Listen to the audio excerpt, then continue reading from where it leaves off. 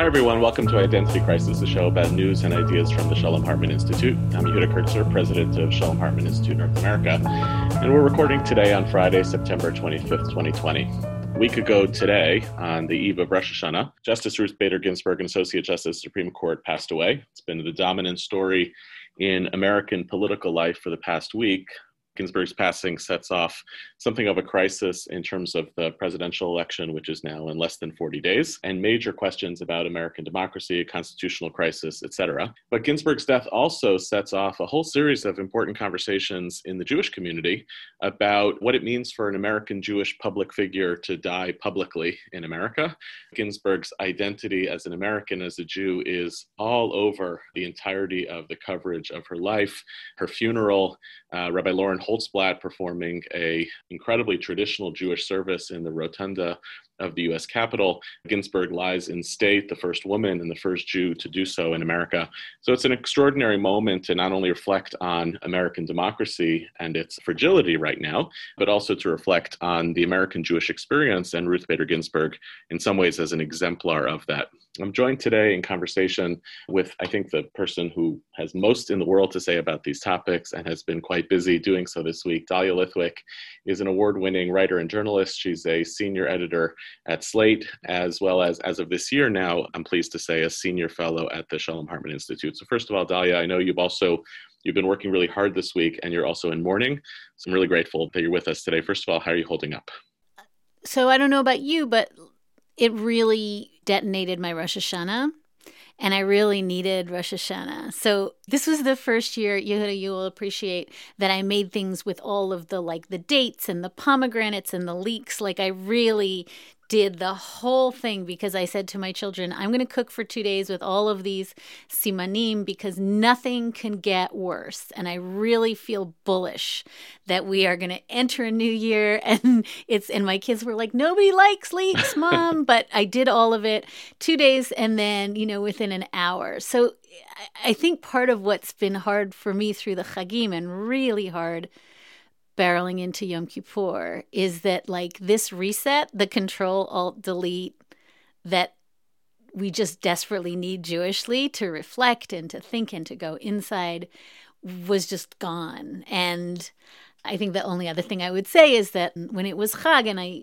was not doing TV and radio, and then I suddenly was, and my younger son, this is what he said. He said, I don't have a yahrzeit candle, but I have this Ruth Bader Ginsburg candle that someone at some point sent me. And I said, I shouldn't be doing television on Chag. And he said, do you want me to tell you what you want to hear? Or you want to hear what Justice Ginsburg would tell you? Because she would tell you, get out there and amplify, people are in grief. So it's more than anything else, I feel that the problem with doing 5-6 podcast, TV radio hits and speeches a day is you don't have time to go inside. Yeah. And so I'm largely feeling even more bereft of the Chagim than I would have if I hadn't. Does that make any sense? It does. I mean, for better or worse, Rosh Hashanah is characterized as Yom Hadin, the day of judgment, and in some ways the day of justice. So you're right. And I think we want our holidays to be a respite. I think also I had this weird feeling of, okay, 2020 has been, a flaming dumpster of apocalyptic hellscape. So we just have to get through 2020, but maybe if we get rid of 5780, was it? That for the Jews, the new year will actually start today, and then Ginsburg passing away means that actually Rosh Hashanah is the catalyst of something totally different. And personally, I actually didn't find out that she passed away until around lunchtime of the first day of Rosh Hashanah. And I don't know whether that's better or worse. It meant I had one Rosh Hashanah morning just being in the prayer and in lunch and with apples and honey without having to then spend the rest of the holiday also not on screens and not parsing what this was, but just kind of sitting in the house and worrying. The other thing that I think is interesting, Yehuda, because I've been really mindful of how different it is from when Justice Scalia died in February of 2016, is that we all took a beat. We really took a beat on both sides to think about his legacy, his doctrinal legacy, what he had meant. This time, by the time you were finding out at lunch, I was already long past talking about her doctrine, her jurisprudence, her radical program as an advocate. We were just strapping on the weapons of war to have a fight about this next seat. And in some ways, and this is going to sound gendered, I don't mean it to, but just the act of erasure around the legacy, the really, whatever your ideology, the legacy of a person who kind of single-handedly constructed equal protection doctrine for women in this country. It's really hard to have that also taken away, because I think in the bloodlust to, figure out what's going to happen with this seat and how this is going to inflect on the election, we have just done further violence to this, the person who would most hate, not just being erased, but being erased in, advancing this knockdown, drag out civil war, take no prisoners. She would have hated that more than anything else. Right. And you kind of don't have a choice but to engage in that, because if you're going to stop and think about legacy right now, I'll tell you who's not, is Mitch McConnell. So if you don't do that, you're not keeping pace. So let's spend a little bit of time today talking about that legacy and reflecting on Justice Ginsburg, both in terms of her judicial legacy, but also in terms of the image that she kind of represents in Jewish history. And by the way, Dahlia, I'd love your take on this. I felt that some of the commentary about, well, she should have resigned in 2013 in a previous bout of cancer, as though there wouldn't have been a contentious nomination then. I've also felt that that's gendered, that demands that a Supreme Court justice resign because of her health for political reasons. I don't remember, maybe I'm wrong, that assumption being made about any other Supreme Court justice ever. So it struck me as being at least faintly misogynistic of, why weren't you getting out of the way? Do you think I'm right about that? Not only do I think you're right about that, she thought you were right about that. I mean, she really took it when largely male law professors started writing those op-eds in that time period.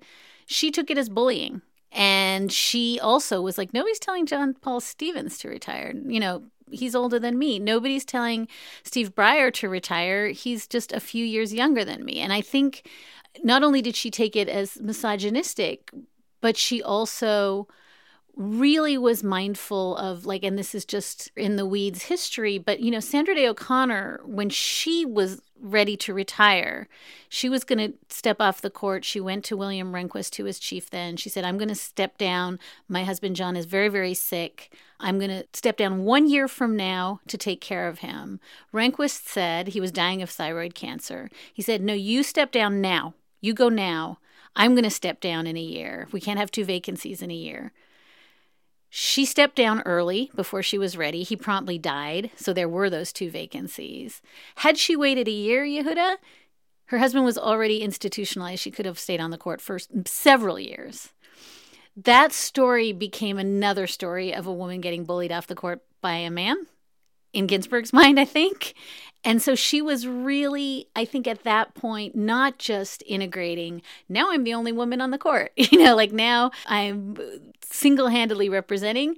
Sandy got bullied off before she was ready to go by William Rehnquist, who was not realistic about his own health situation. So no. And I think she really took all that in the aggregate as deeply sexist. And I think the last thing I would just say on this, I know this debate is raging. My own feeling is, all of us who wanted her to step down, anybody who wanted her to step down, just needs to remember that we walked into that 2016 election with 1 vacancy, 3 octogenarians on the left, and Democrats didn't vote.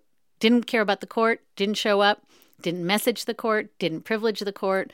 Nobody said the words Merrick Garland during that campaign. And I think her feeling was, you didn't step up? That's not my fault for not stepping down. And I don't think that's entirely wrong. Yeah.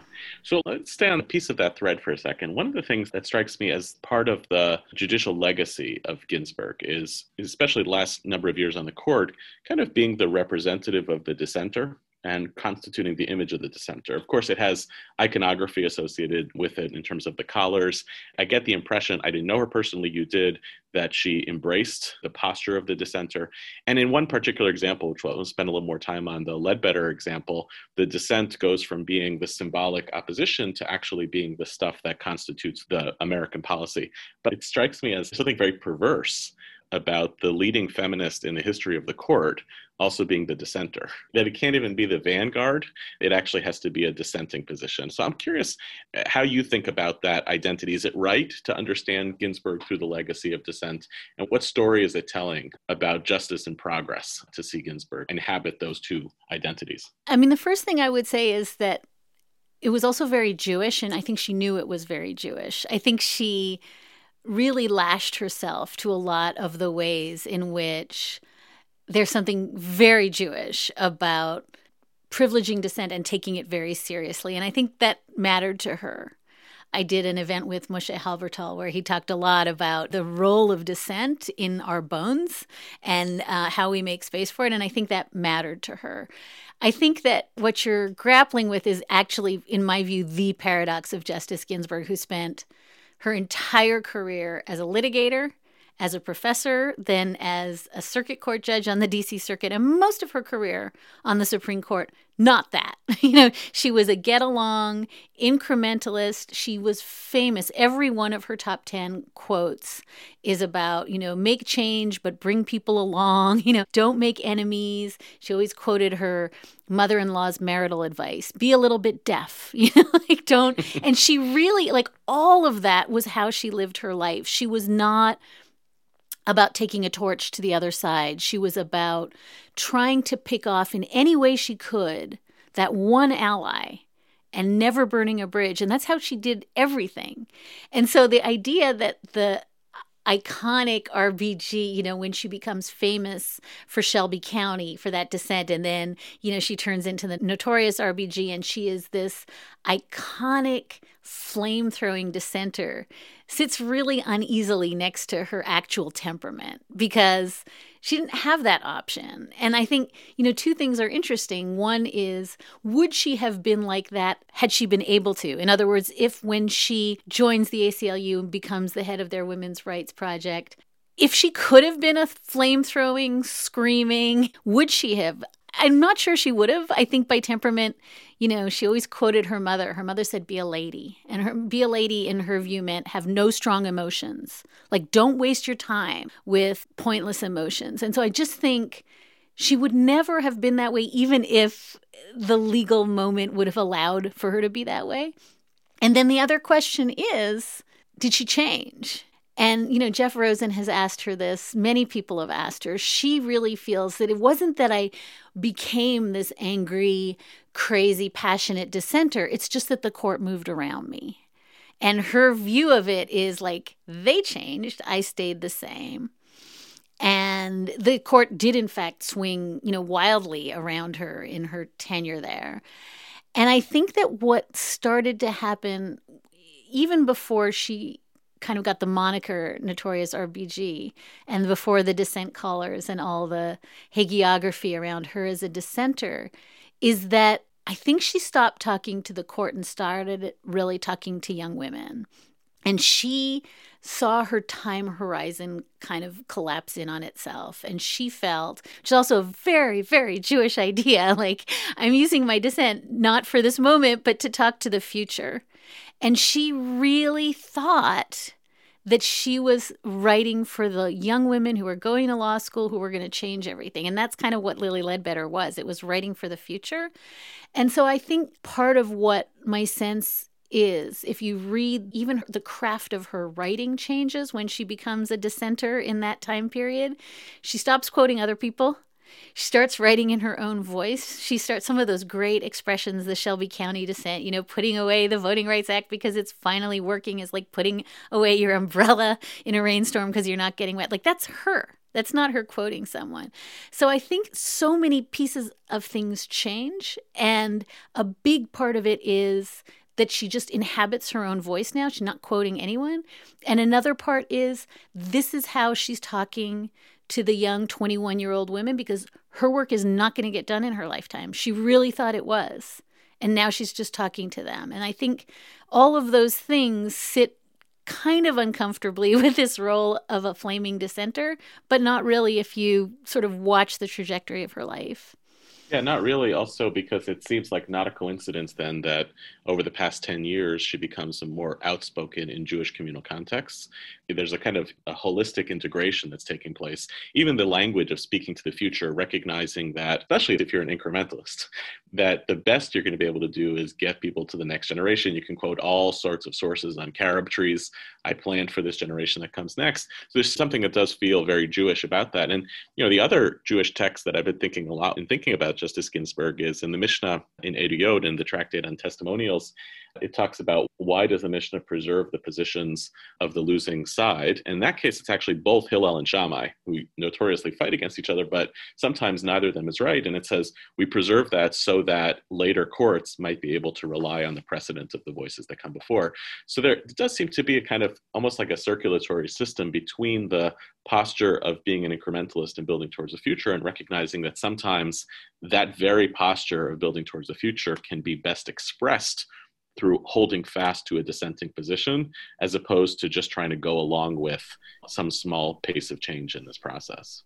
I love that. And I also love it actually answers for me. One of the biggest surprises in covering Justice Ginsburg for the last 20 years was when, in the 2016 election, she becomes the only justice who speaks out during the campaign against Donald Trump. Right. And initially I thought, what was that? That's not like her. And then she gives that same interview with almost verbatim the same critiques of him 3-4 times, at which point it's clear and I could never understand it. It was so not like her. And then I think it was Erwin Chemerinsky, who's the dean at Bolt now, who's the dean at UC Irvine then. We were talking about it and he said, we all forget that she came of age where like Holocaust refugees were being settled in Brooklyn around her. Like this is what she saw. And if you read like even the early things she wrote in like high school and junior high, she was really, in a very Jewish way, between the Holocaust and the Red Scare that also really informed how she thought about tyranny and totalitarianism and authoritarianism. That stuff shaped her Jewish self in a deep way. And at least at the time, Dean Chemerinsky said to me, you can't unbraid her need to, like, for the only time, speak out in a really inappropriate and intemperate way about Donald Trump from her Jewishness. That it was like a warning shot. And by the way, I wrote very critically that she should not have done that. But I think that for her, like that was chiming in a key that she remembered that most of us have forgotten. And I do, almost in hindsight this week, I've been when I regret things I've written about her, I regret criticizing her for that because I think she thought about the Holocaust in ways that I don't understand. Yeah, and also, in retrospect, she's the one person on record of the court of signaling, I know that the etiquette is that I'm supposed to sit this out and watch from the sidelines and just sit quietly at the State of the Union. But in retrospect, it would seem insane that like the greatest feminist and the first Jewish woman on the court has to actually watch a Trump election and pretend that it's irrelevant, pretend that those characteristics are morally irrelevant. I think about pluralism a lot, and all these pieces connect to questions of pluralism, including how do you dissent against a system in a way that actually promotes the pluralism of that system, because it's not going along with the hegemony of certain ideas. But one of the things that's the real sticker, I think, in our contemporary polarization piece is the whole weird element of her friendship with Scalia. Now, I don't know if you want to unpack that psychologically, probably not. But I'd like to, just as observers of this is becoming a harder thing for most Americans to be able to do, where you would really have close friendships with people of significant political difference, political enemies. I have a few left, and the only way we survive is that I don't read their Twitter feeds anymore, and I don't talk politics with them at all. But I can't imagine if my whole job was to be like their political sparring partner. And if I was Ruth Bader Ginsburg, that Scalia represented everything that I was trying to fight against. Like, how do you make sense of that? And do you? I mean, I think the single most important thing, I remember saying this in every interview after Scalia died too, is it was legit, that it wasn't like a dog and pony show, that they trotted out to make some point about being friends across ideological lines. There's like a famous photo of the two of them on the back of an elephant in India when they're traveling together. And, it's just, that would be a long way to go to stage something to make a point. Like, they really adored each other. And I asked him about it. He said she was just the smartest person I knew. I asked her about it, and she said he made me laugh. And it's, again, I'm sorry to reduce everything to Judaism, but I think her marriage to Marty, her relationship with Scalia, like, she thought they were hilarious. And she forgave a multitude of things because they were hilarious. And I just think that's so funny because, like, I think I've told you this before, like, the rule in our house is it's allowed if it's funny. Like, funny, trumps everything, much to my, like, chagrin as my kids get older. But I just think, I think this goes back to the stuff I said at the beginning, which is like her entirety of her legal career involved swallowing insult after insult after insult in order to creep toward something that was transactionally worth it for her.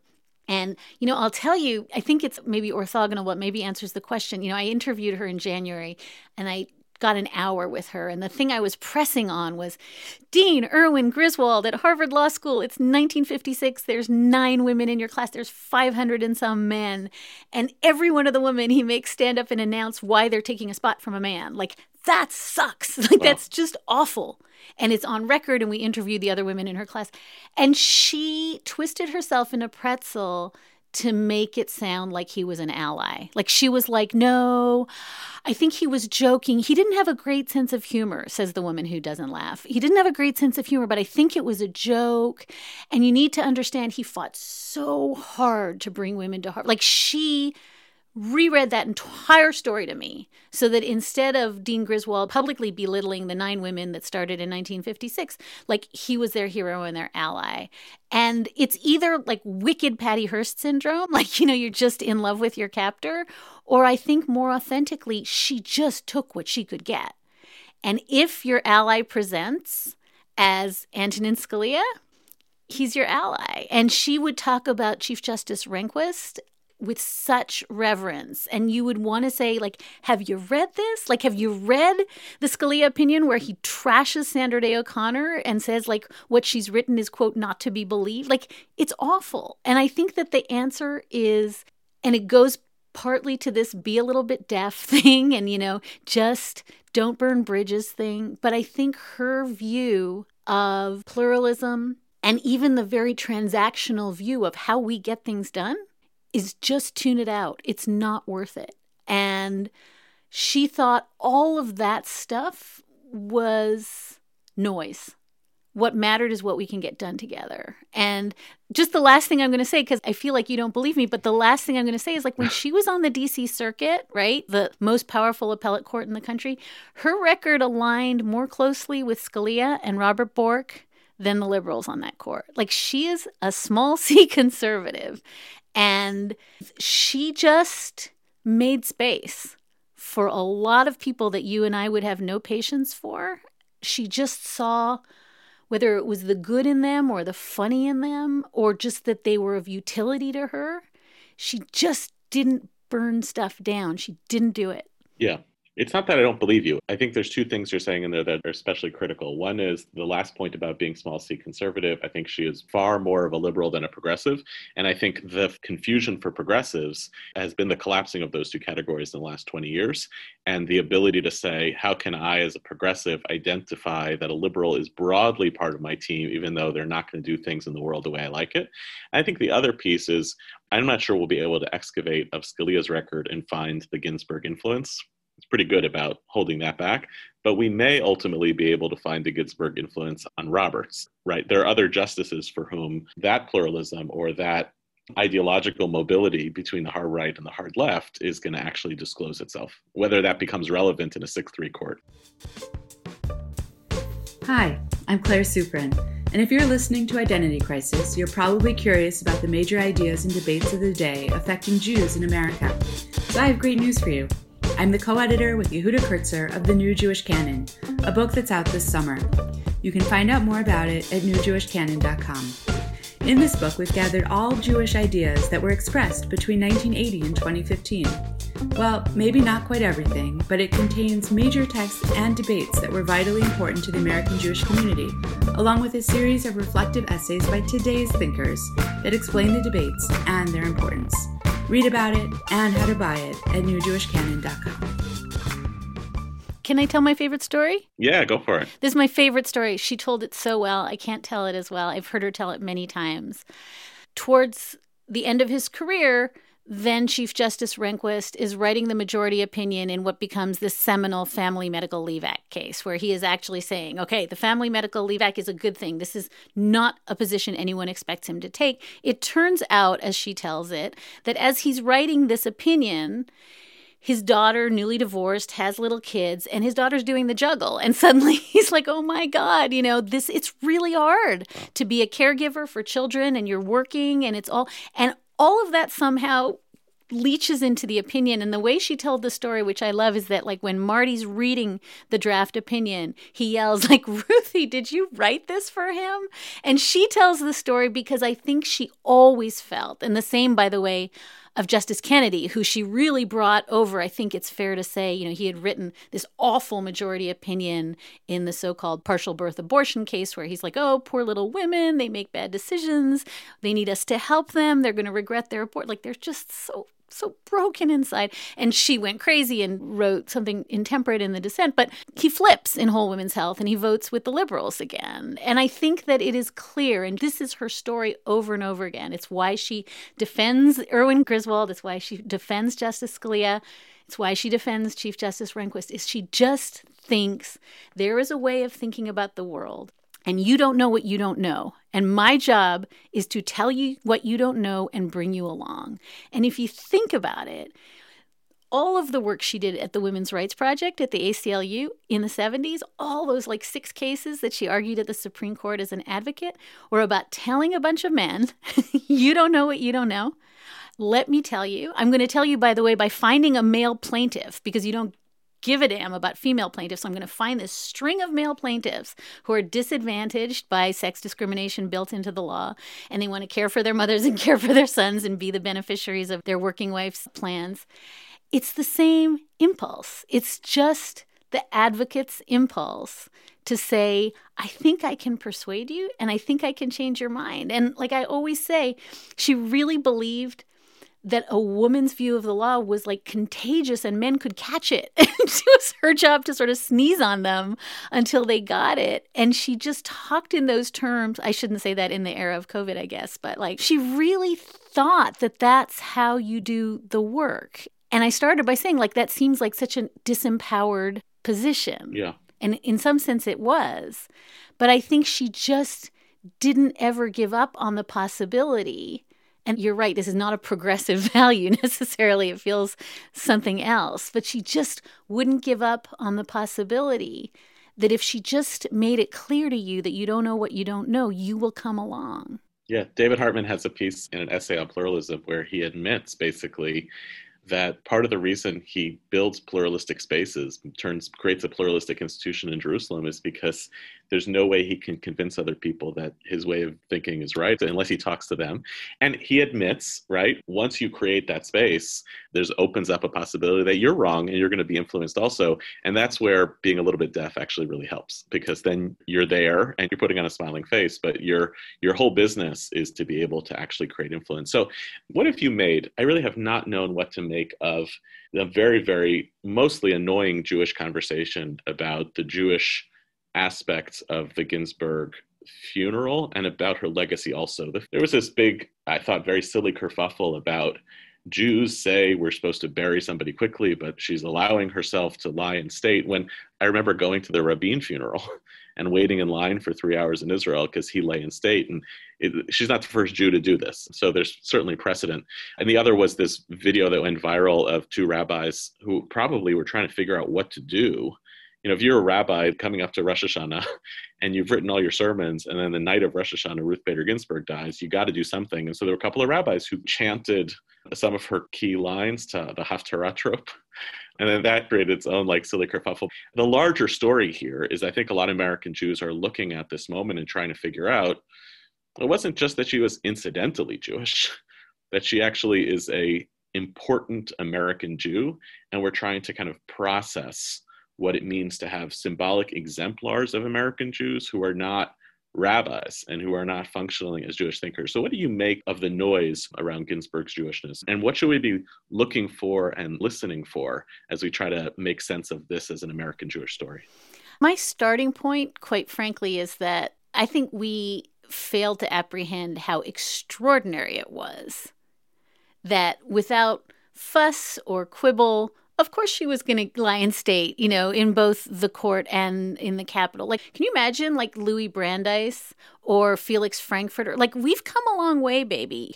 Iconic Jewish Supreme Court justices were always seen as fringe. Like even when they were Brandeis, she's not fringe. I think that the collective understanding, and I think when you talk about, how deeply Jewish the memorial service was. And by the way, John Roberts telling this like great story, which she always told, like, what's the difference between a bookkeeper and, Supreme Court justice in America? One generation, like that was a Ginsburg Jewish joke. That was her, she always told that. I feel like the fact that we just simply integrated, of course, she was profoundly Jewish. She lived her life that way. And that's going to be how she is publicly remembered. That's a pretty radical change. And so my first thought was, it's ironic and interesting to me at a time, and you and I have talked about Charlottesville 1,000 times, but I'm more uneasy being publicly Jewish in America than I've ever been in my life, that this just happened and nobody said boo. Like, that's quite an amazing paradox that I have not seen unpacked to my satisfaction. We all just accepted this is how it's going to be. So that's one thing. I think also, and I've been thinking about this a lot, you almost couldn't see a remembrance of her in even the secular press that didn't talk about like Tzedek Tirdof, framed in her. Tikkun Olam comes up all the time because she talked about it all the time. Like these Jewish notions got so braided into, even before the funeral, the way we talked about her. And that's also surprising, right? Because again, Brandeis was a really Jewy Jew and like self-identified as such. I don't think it was just as comfortable to sort of travel between the two worlds the way it is now. So that's interesting to me. Yeah, it's interesting. And I would say, I think the one place where I see that there's a little bit of a category error, and I think I read something by Rafi McGarrick, who's a doctoral student at Berkeley, who pointed this out. The instinct by some Jews and non-Jews to try to figure out what category of Jewish leaders she fits into, and all people seem to have is prophet. That's the problem with Haftorah chanting, is prophet. And I just want to correct the record. I misattributed. Rafi McGarrick is professor at University of Illinois, Chicago. Apologies, Professor McGarrick, for that. And what his argument was, nobody who's an agent of the state serves as a prophet. The definition of a prophet is that they're outside the system. And by the way, it's interesting because that's what Roosevelt called Brandeis. Roosevelt referred to Brandeis as old Isaiah, because that's what you would say, like, what's a Jewish sage from the perspective of a Christian? It must be a prophet. I think you're right to note that, like, it's amazing that her Jewishness is actually not only a source of pride, but in some ways not a big deal. But I think there still is a little bit of a category for American Jews of figuring out what does it mean to have someone who's so Jewish, part of the public square, not representing the Jews, and also embodying a kind of confusing Jewishness, which is what Jews have and do. It just doesn't really fit into any kind of neat boxes. Although I just want to also, here's one other thought on this, which is, I read a whole bunch, Ginsburg left behind religious observance because of women not counting in a minyan. And I read that, and the critics used that as like, look, she wasn't so serious as a Jew. And I read that story, and I was like, that's the Jewishest thing of all time. Leaving a minyan because of gender and exerting that as a protest, that's a Jewish thing to do. People don't do that because they're rejecting Judaism. People are doing that actually because they're taking the Judaism quite seriously. Can I read something to you? Yeah, please. In 2014, she explained why she assigned. Do you remember that Town of Greece case, which was about you're having town council meetings and they're being solemnized with a prayer, and in the town of Greece, they kept doing Christian sectarian prayers, and this goes all the way to the Supreme Court, and the court says it's fine, and Elena Kagan writes what is really like an extraordinary dissent from Justice Kagan, who's fairly new to the court. And Ginsburg, who assigned the opinion, right? That's the benefit of being a senior justice in the dissent, is you pick who writes what. I love this quote because it exactly maps onto what you just said, Yehuda. She explains why she gave that dissent to Elena Kagan. Quote, she was an outsider, even in her own religion, in that she had to fight to be the first girl bat mitzvahed in her Orthodox synagogue. I think she has that sensitivity. It's something my colleagues really don't get because they haven't been in that situation. So it's like not only is she the quintessential Jew who like leaves Judaism because they won't let her say Kaddish for her mom, but then she turns around and gives one of the most important like church state dissents to Elena Kagan because she's like, they did it to her too.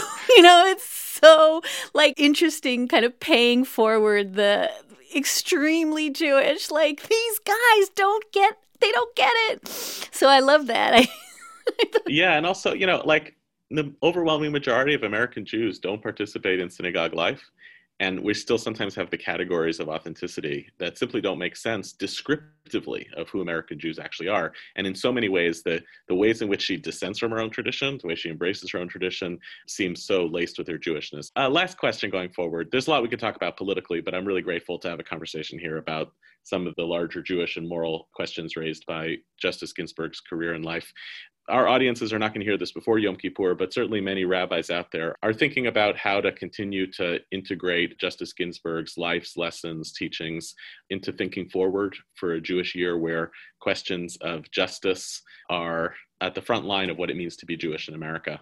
I'd love to get some wisdom for you going forward, advice for the teachers, the educators, the rabbis out there. What else do we take? What are the last ideas we take from Ginsburg's legacy, especially as we confront an American context where the politics of incrementalism feel harder and harder to glom onto, where many of us feel that story, that post-Cold War story, is just not what needs to happen to turn this place around. So what do you want to take from Ginsburg's legacy to help animate and motivate our thinking going forward?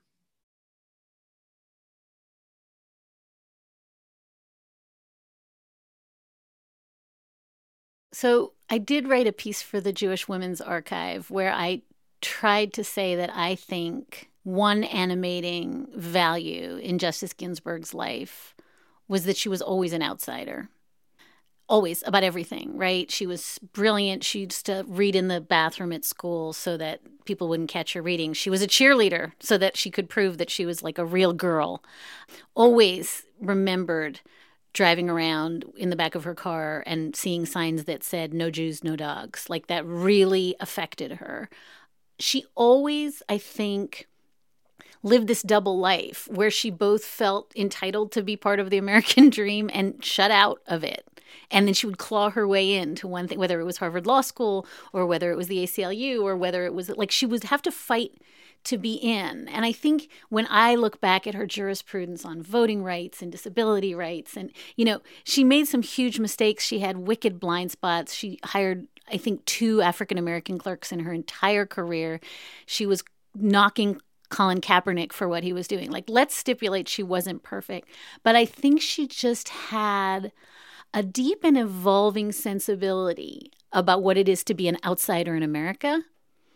And I think that helped her even integrate things that she didn't understand. Like if she could say, like, look, I've never been a minority voter in Texas who's having their vote suppressed, but she could imagine, I've never been a capital defendant who has not been given counsel. She just managed, I think, to, and I again find that quite Jewish, to be like, not just in the, like all the Yom Kippur liturgy of like helping out the unfortunate, but just that she could imagine herself into any outsider's shoes. And I think that shoots through an immense amount of her doctrine. And I think that's a useful value, especially going into Yom Kippur, but especially going into an America where we don't want to imagine anyone else's life because we only care about ours. It was never zero sum for her. And I think that leads me to another, I think Gordon Tucker suggested this to me the other day in a conversation, and I've been sitting with it for days. But I think that one of the things, I talked about how she brought all those cases the early equal protection cases on behalf of men, right? And I was describing it like a party trick, like, she would snooker the courts by finding male plaintiffs so that they could empathize. And he reminded me, actually, who really benefited from all those cases was the men, who really just wanted to live a fully realized life that involved caring for their ailing mother or caring for their sick child or being a stay-at-home parent. And that, in fact, what we forget, because we see her as this trailblazer for women, is that her view of equality wasn't to lift women over men, Yehuda. It was to equalize us and to allow women to benefit from all the rights and privileges of the American legal system, and also to give men the same opportunity. And I can't quite find the Jewish hook yet, but I love the idea that, and it goes a little bit to your question about whether, anger was a real driver in her life, or like she was faking that she wasn't angry. I think justice was a driver in her life. It's really different from anger. And I think her vision of justice, and I don't want to sound hagiographic about it, but when she would talk about some of these men that she represented in these cases, it wasn't like, I found a sucker who's going to help me persuade the courts to dismantle gender inequality. Her heart went out to these men who wanted to do, by the way, what Marty was doing, her husband was doing, and you do, which is cook. They just wanted to think about food and help their kids with the homework and not be the sole breadwinner. And so I think when I try to think Jewishly about her legacy, and I'm also saying this mindful of the fact that my husband has cooked every meal because I've been, on TV every freaking night, I think that there's something very beautiful about a vision of justice that lifts everyone up and that doesn't say, the world will be better if we take away your stuff and we get it. It was just not that. It was that if we could all be fully faceted, complicated, whether it's in the religion context or whether it's in the voting context or in the gender context, that she was trying to help us all be more. I don't know if that is getting me anywhere, Yehuda, but I think it's... Yeah, I think the holistic story is the one that I've been grasping for also. And it feels quite personal also. My father was a U.S. public servant for 30 years, a U.S. ambassador. And some of the key moments that I remember in my life, transformative, was his swearing in ceremony as a Jew and as an American. And it was always easy for the critics to say, well, if you make this commitment, you take away from that commitment, because the critics like to dismantle holistic identities and turn them into competitive with one another. But one of the things I kept coming back to this week in reflecting on Ruth Bader Ginsburg's life and legacy was how inseparable those aspects of her identity very much were, whether in the pursuit of justice and equality for everyone or even in the construction of her own identity. So I'm endlessly grateful to Dahlia Lithwick for being with us this week. This is the first time that a guest on our show has also been on Trevor Noah's show, so that's a breakthrough for Identity Crisis. So thank you, Dahlia, for being with us this week. And thank you to all of you for listening. Identity Crisis is a product of the Shalom Hartman Institute. It was produced this week by David Zvi Kalman and edited by Alex Dillon. Our managing producer is Dan Friedman, with music provided by SoCalled. To learn more about the Shalom Hartman Institute, visit us online, shalomhartman.org. We'd love to know what you think about the show. You can rate and review us on iTunes to help more people discover it. You can also write to us at identitycrisis@shalomhartman.org. You can subscribe to our show in the Apple Podcast app, Spotify, SoundCloud, Audible, everywhere else podcasts are available. See you next week, and thanks for listening.